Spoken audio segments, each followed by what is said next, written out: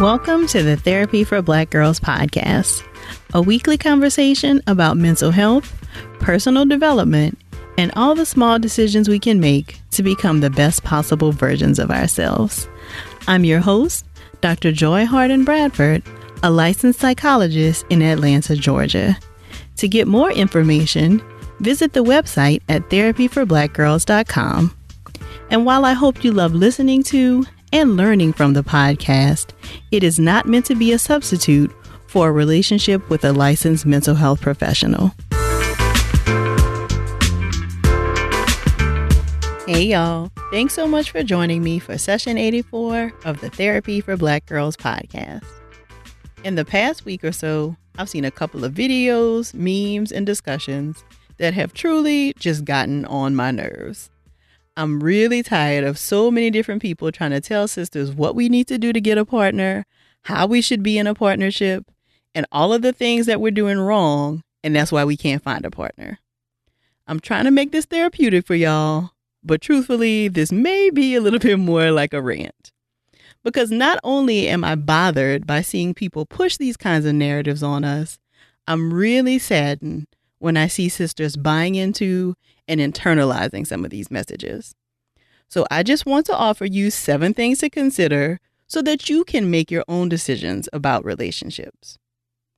Number 1, you are not responsible for raising or rehabbing your partner.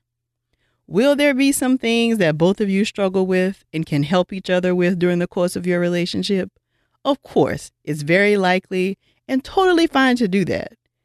But choosing or staying with a partner who doesn't treat you the way that you want to be treated, puts their needs before yours always, and generally is not reciprocal in the relationship is not a requirement.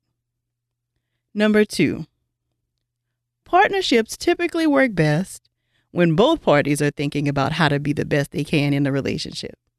So be careful of any advice that only talks about what you need to do and offers no ideas about how your partner can be better in the relationship or what they need to do.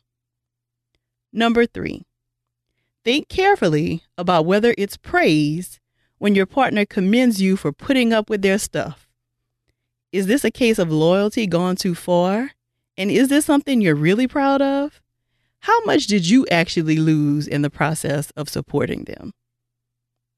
Number 4, what worked for one person in finding a partner may not be the same thing that works for you, and that's okay. Likewise, what works for one person's partnership may be very different than what works for you. #relationship goals are best set between you and your partner, not by what's trending on Instagram. Number 5, be careful about accepting unsolicited advice from people who don't have all the story and whose motives may be just a little bit questionable. A lot of times the advice given may be what's best for them, but not what's best for you. Number 6, work hard at choosing yourself so that a partnership feels complementary and not necessary. Develop hobbies, develop strong friendships with your girls, and develop a real sense of who you are before partnering.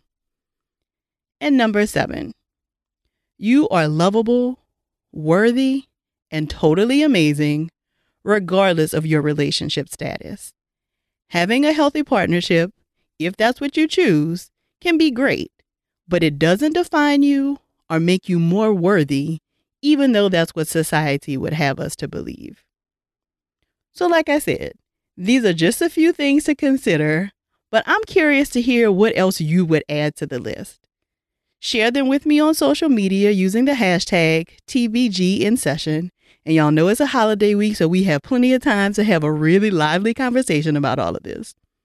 Don't forget that this is the last week for you to grab the early bird pricing to join us in the Yellow Couch Collective. The price will go up on Tuesday of next week.